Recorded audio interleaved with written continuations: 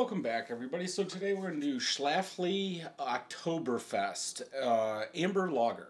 5.5% ABV. Canned on date is 8/23/22. So about a month and a half old. I was sent this. I did this review for Better on Draft, and now I'm doing it for my channel. That's why it's open. Head, off-white colored head, pretty much all small bubbles, about a half a finger head. I haven't seen that many Oktoberfest beers this year, which is very weird. Orange in color, pretty clear. This has probably been sitting out about 10 minutes. So, it's got some condensation on it, but yeah, overall, good, solid color. Let's go ahead and smell.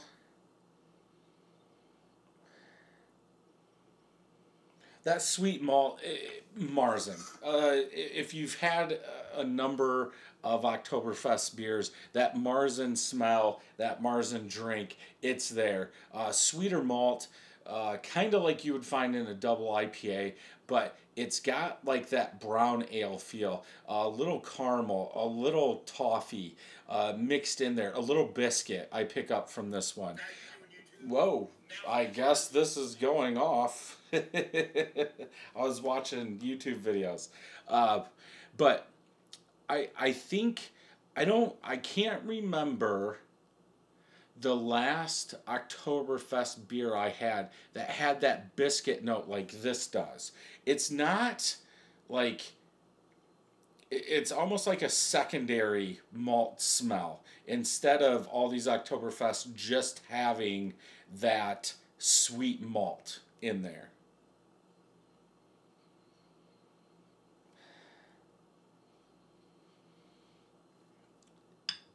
More caramel than toffee. I think I'm just saying caramel toffee because usually they go together. When you get those adjunct malts, those crystal malts, those higher crystal malts, you're going to get a little caramel toffee. But I think the caramel sticks out the most. But overall, not a bad smell. Let's go ahead and taste.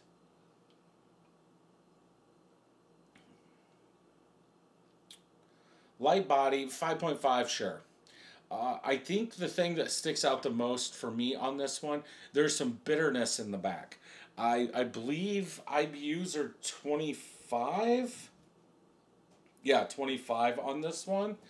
And it seems like it's there. Like you go from that sweet malt, that caramel, to a little bitterness to help break it up. And for me, that's good. I would rather have some bitterness than all this sweet malt in there.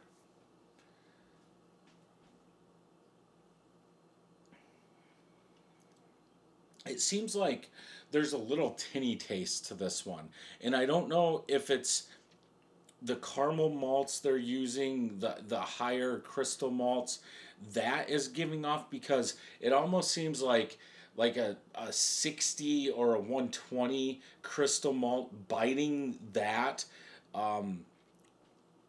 grain. That's kind of the aftertaste you would get. So I don't want to put that on like the can, sitting in a can or anything like that, but it is there and it's noticeable, at least to me.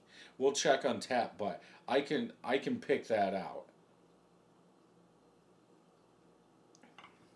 Overall,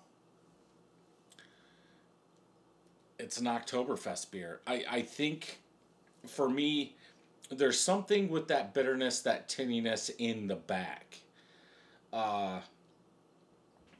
It almost messes it up a little too much. I would go with a 3.5 out of 5 on this one.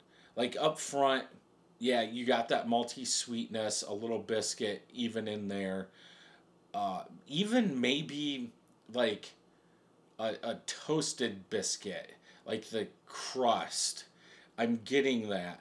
But then that caramel, that sweeter caramel, bitterness, tinniness come in, and it kind of throws it off for me. I think I have 2 more of these. I'm still going to drink them.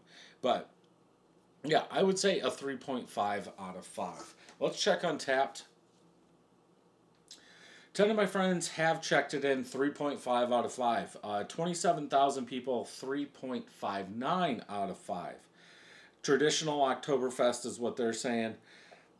Malty, smooth, sweet, light, and clean. Yeah, I don't think there's anything wrong with what they're saying.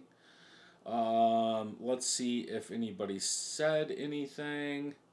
Pretty good Oktoberfest, a bit lighter, but a nice malty profile. But I think you're going to get lighter if they're really lagering this. They put clean, so I'm guessing they are. But yeah, overall, if you can find it, definitely one to pick up and try if you're into Oktoberfest beers. Thank you for listening to this podcast. If you would like to check out the video version, head over to YouTube, search Brad Allison or Brad Allison 31st Brewing. You can also check out my website at 31stbrewing.com. There I will have all the videos and some blogs. Thank you for joining me, and until next time, happy brewing.